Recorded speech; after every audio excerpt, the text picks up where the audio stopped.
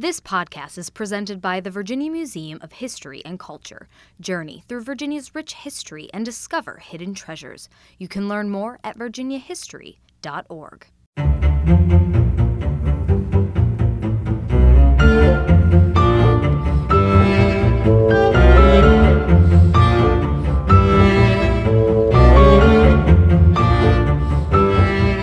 Welcome back to How We Got Here. I'm your host, Rachel DePompa, an investigative reporter with the NBC affiliate WWBT in Richmond. If you are new to How We Got Here, start with episode 1 and binge.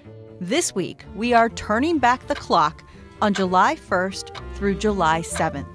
We're going to pick up right where we left off in episode 4, the end of the 7 Days Battles. The Union Army, led by George B. McClellan, was retreating after the devastation at Gaines's Mill, and the Confederate Army, led by Robert E. Lee, was right on their heels. We find ourselves in Henrico County, southeast of Richmond, as the sun rises on the first day of July. Malvern Hill is July 1st, 1862.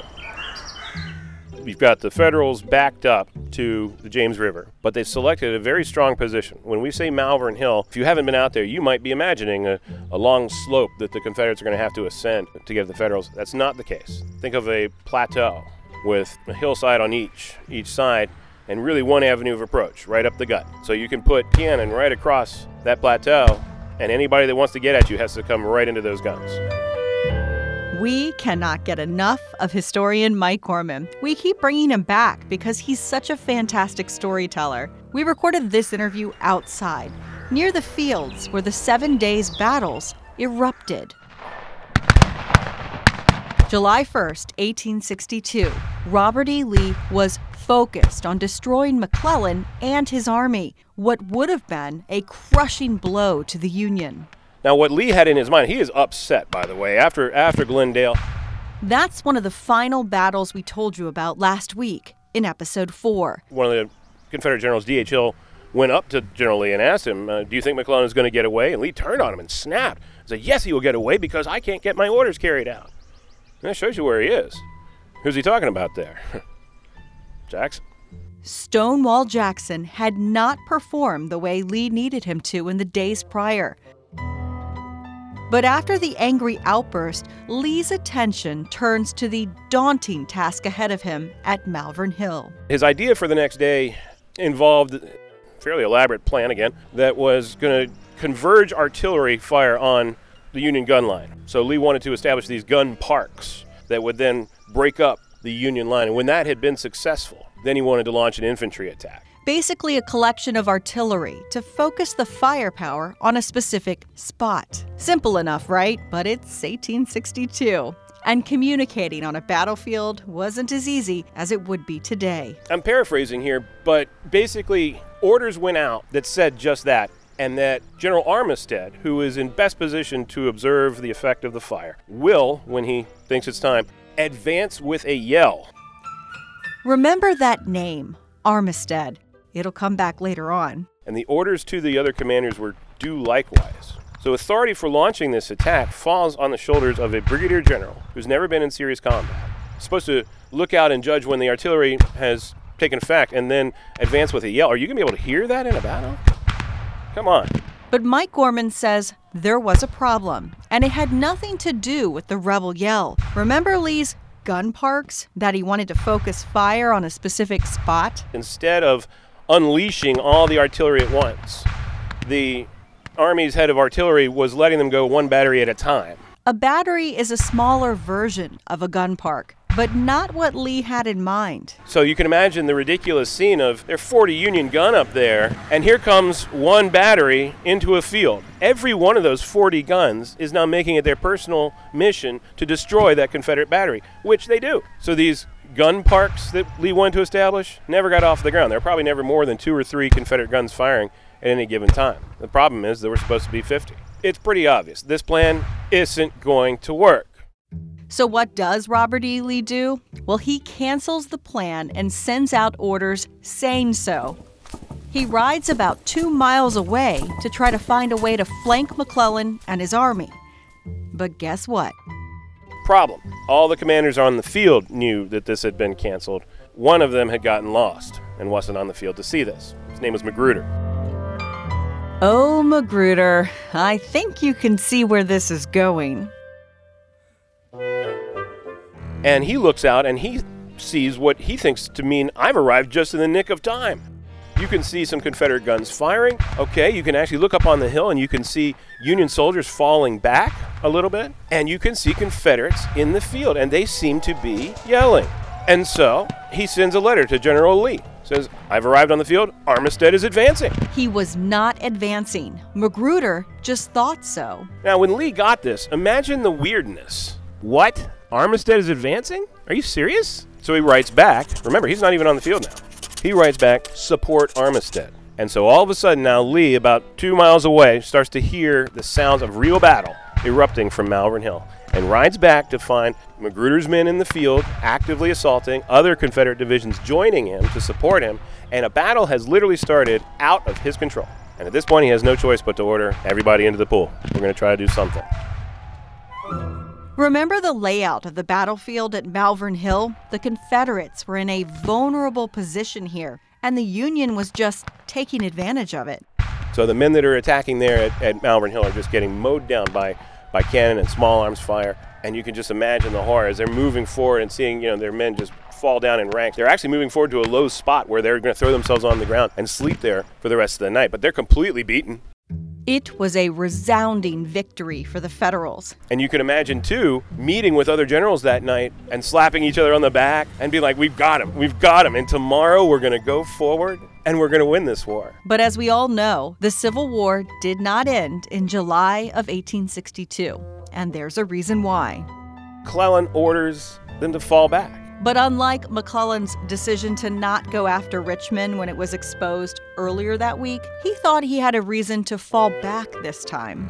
McClellan would have said, though, no, this is absolutely the right thing to do, because if Lee could attack me in that crazy manner here across this ground, then that's more proof. We didn't see A.P. Hill today. Where is he? He's probably creeping around my flank right now. And if we don't move, tomorrow we'll be destroyed. But that wasn't true. A.P. Hill was in the reserves that day, and because of McClellan's decision, the Union was forfeiting an incredible opportunity. Imagine those Federal forces marching off a victorious field after winning. That must have just been horribly demoralizing. One of the Union commanders, General Kearny, wrote that this order could only be motivated by cowardice or treason. But it really shows you some of the feeling that was in the Army at the time.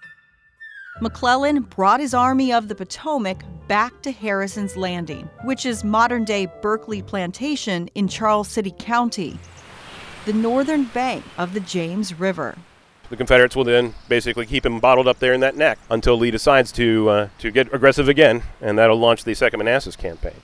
It's worth noting that 4 months after Malvern Hill, President Abraham Lincoln removed George B. McClellan from commanding the Army of the Potomac. And a year to the day after Malvern Hill, July 1st, 1863, the Battle of Gettysburg. If we think back to Episode 4, the new general of the Confederate Army, Robert E. Lee, took a huge gamble, leaving the door to Richmond swinging open. But the Union did not take advantage, moving south instead to the safety of the James River. July 1st, 1862, the end of the 7 days' battles, all bloody affairs, right on Richmond's doorstep.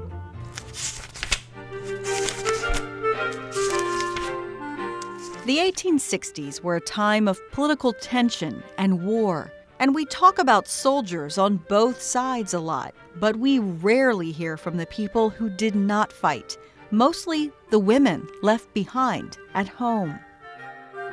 But on July 5, 1861, a group of women in Rockingham County, Virginia, wanted their voices heard. A newspaper there at the time, the Rockingham Register, called them proud, spirited ladies, who told the paper they had, quote, formed a resolution to live and die old maids unless our brave volunteer boys returned again. We have also pledged ourselves to take care of the few cowards that are still left behind.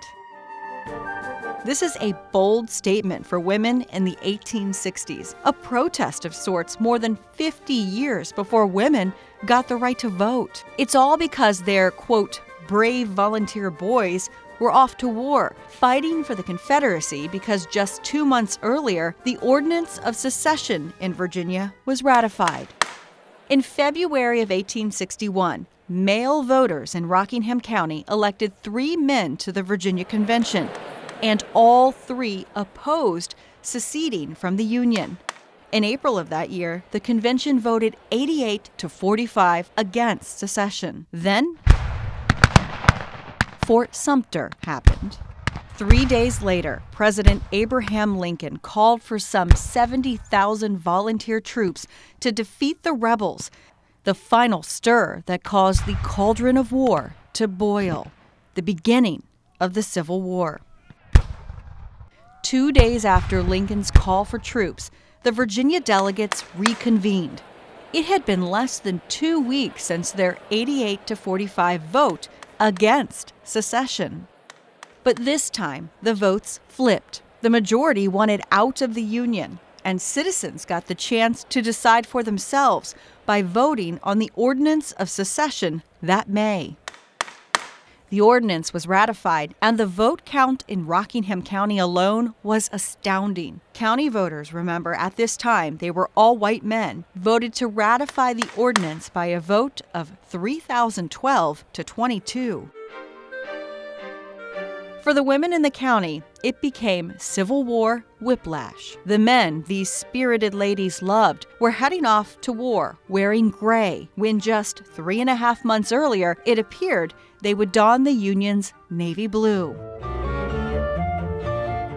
We can assume many of those spouses became widows, but based on the bold statement to the local newspaper on July 5, 1861, we can be sure women in the Dry River District of Rockingham County in the Shenandoah Valley stuck to their resolution, living out their days proud of the men who never came home.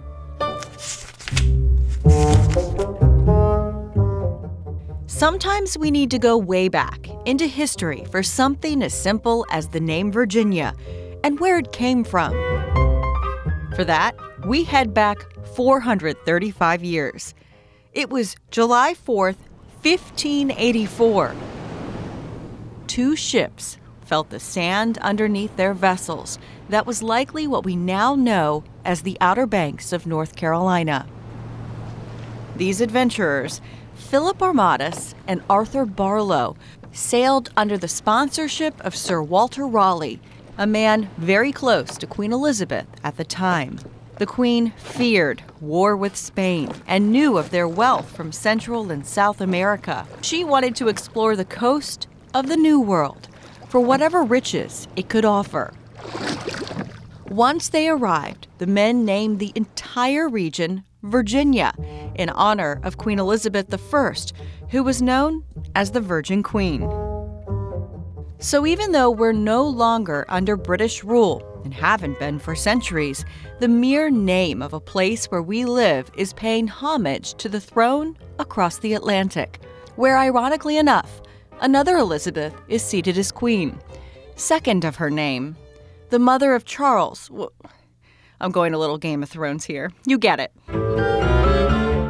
The voyage that landed in the New World on July 4th, 1584, helped continue exploration in the area, eventually leading to the Roanoke colony, now commonly known as the Lost Colony. The cryptic word Croatoan, carved into wood, was all that was left behind of those who were once there. The fate of those colonists remains a mystery. Back in episode 4, we told you about Virginia declaring itself an independent commonwealth on June 29, 1776. Well, just 6 days later, that same year, July 5, 1776, the Virginia Convention adopted a state seal. And what they came up with 243 years ago is almost identical to what is used today, known as the Great Seal of Virginia.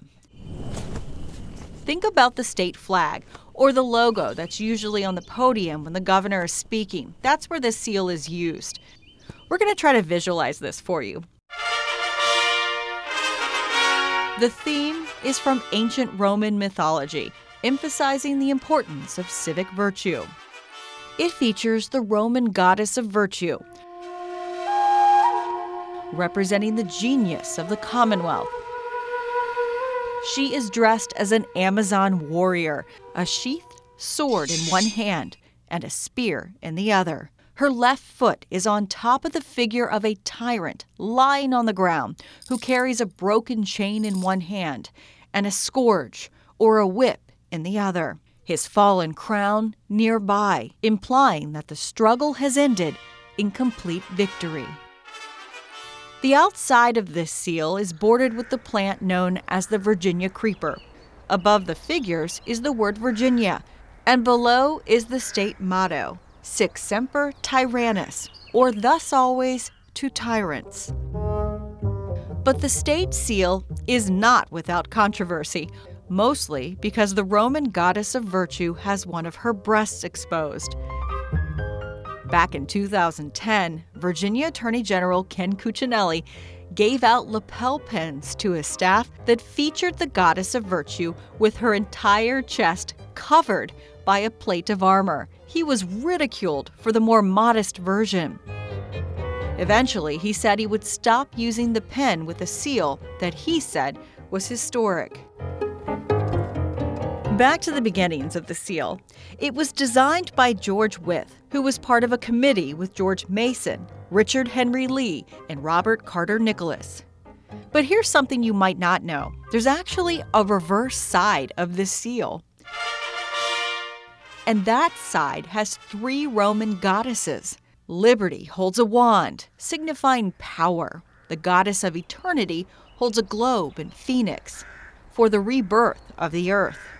And the goddess of agriculture holds a cornucopia and a stalk of wheat, signifying the fruitfulness of the land. When it was originally designed, it had a phrase, "God has given us this ease." That was in Latin at the top. But in 1779, in the midst of the Revolutionary War, the General Assembly ordered the phrase to be changed to the Latin word meaning "by preserving." And it's easy to understand why. They were about 4 years into a war that would last another 4 years until 1783. The Great Seal is imprinted on 2 metallic discs, both exactly 2¼ inches in diameter. And the only official model for flag makers hangs in the office of the Secretary of the Commonwealth, the person known as the Keeper of the Seals, an image that's represented Virginia for more than 2 centuries.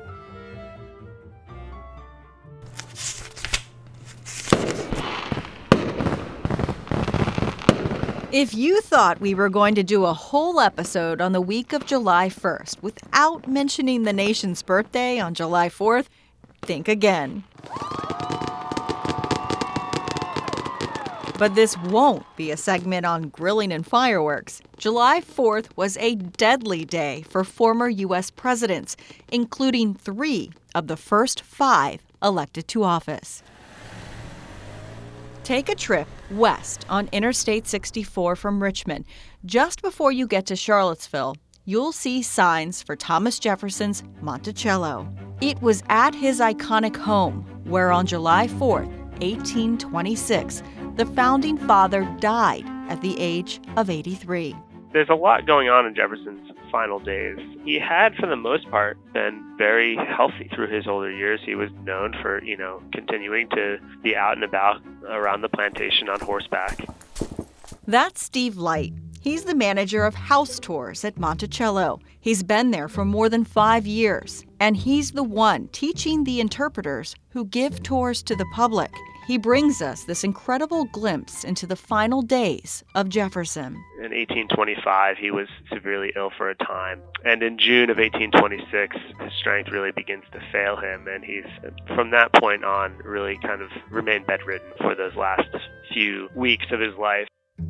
Known for his intellect and wit, It seems that even though Jefferson's body was failing him, his mind never faltered. One of his grandsons, Thomas Jefferson Randolph, talks about his mind remaining very sharp, though. He says his mind was always clear, it never wandered. And during those final days, there were few visitors apart from family.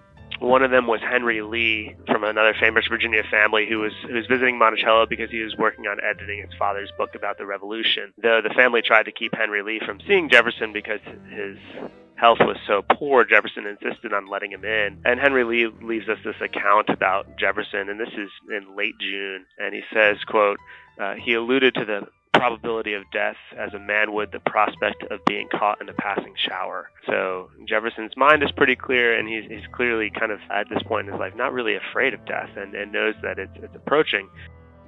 But 1826 was a special year. It marked the 50th anniversary of the adoption of the Declaration of Independence, which we all know Jefferson drafted. They go on vacation together, basically. They travel through English Garden, and the Adamses and Jefferson become very close friends. But then, of course, politics divides the friendship pretty irrevocably at the time. So they come back to the United States. And I think one of the things that sometimes we lose sight of is we think of the Founding Fathers as this kind of monolithic group that all thought the same things about what this country should become and what our government should look like. But of course, once the Revolution was over and once the Constitution was ratified, many of the Founding Fathers who were on the same side in the Revolution ended up being on completely different sides in the political discourse of our country, and that's certainly true of Adams and Jefferson. And it was those differing views of government and its function that would tear them apart. They stand against each other for president twice. Pretty nasty campaigns for president. A lot of, negative ads, you could say, to use our modern parlance. A lot of things that are said about both of them, and they kind of have this huge falling out over it. This was the late 1790s, and the 12th Amendment wasn't a thing yet, meaning in a presidential election, whoever came in second place became vice president. Thomas Jefferson in 1796 comes in second place to John Adams. So despite the fact that they are political enemies at this point, Adams becomes president, Jefferson becomes vice president. That would be, the equivalent today of having President Donald Trump and Vice President Hillary Clinton. I think we all know how that would go. But Jefferson got another chance. There's a rematch in 1800. Of course, this time Jefferson is successful and wins. And when he's inaugurated president, John Adams, the outgoing president, doesn't even actually stay for the inauguration. He leaves town that morning, and they don't speak for more than a decade. The pair would make amends before their deaths on July 4th, 1826. Starts in 1812. Another founding father, Benjamin Rush, works behind the scenes, writing letters to both Jefferson and Adams, trying to repair their relationship. And in 1812, John Adams picks up his pen and writes a letter to Jefferson here at Monticello. And that letter sparks this amazing correspondence that's going to continue for the final 14 years of their lives, where Adams and Jefferson kind of reacquaint themselves and become kind of pen pals and friends. A friendship that was on the mind of John Adams as he was dying. His final words, recorded by his family, were, "Thomas Jefferson still survives." Of course, would have been incorrect at the time. News doesn't travel that fast, but he said it just a few hours after Jefferson had passed away. So the second and third presidents of the United States died on the same day, just hours apart.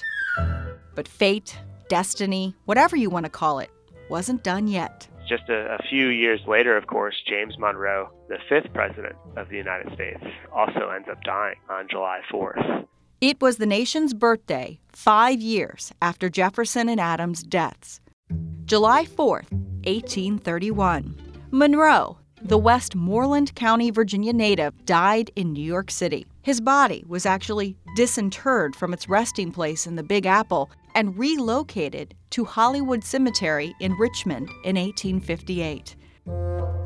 So the second, third, and fifth presidents died on the same day. What about the nation's fourth leader? I have to think that James Madison, as the 4th of July approached every year, was probably nervous. He dies at the end of June. June 28th, 1836, to be exact. 6 days shy. story is told that his doctor offered him medicine to allow him to last to the 4th of July, which he declined. So as you celebrate the nation's birthday on July 4th this year, take a moment between your next burger or beer to remember those early presidents who helped build what we now call the United States. 3 of the first 5 taking their final breath on the same day we celebrate our independence. This podcast is recorded by WWBT NBC12 in Richmond, Virginia. Thank you, Digital Director Kate Albright, for these spirited audio mixes, and Executive Producer Colton Weekly, who wishes he was Mike Gorman's best friend. Speaking of Mike, thank you for the enthusiastic storytelling, as well as to Steve Light from Monticello. There's a 4th of July celebration and naturalization ceremony every year at Monticello. You should check it out. Next week on episode 6. I couldn't have had a better role model at 9 years of age. I couldn't have had a better role model at 49 years of age. An athlete on the court. A civil rights hero off. That relationship lasted right up to the day that he died. The life and legacy of Arthur Ashe. Also, the funeral of a larger-than-life Chief Justice of the U.S. Supreme Court. Then we say, VCU, get your asphalt off our people. And a look back at the battle to uncover a slave burial ground in Richmond. For Richmond, race has been a traumatic experience. And 3 soldiers killed in a tank during World War II, finally honored. We will not forget, and we will never forget those sacrifices. If you like this podcast, please support local journalism. You can find stories like this from a little more recent history at NBC12.com. And if you don't mind, rate and review us so others will find us. If you have any questions or ideas, email us at howwegothere@NBC12.com. We'll be back in your life next Monday.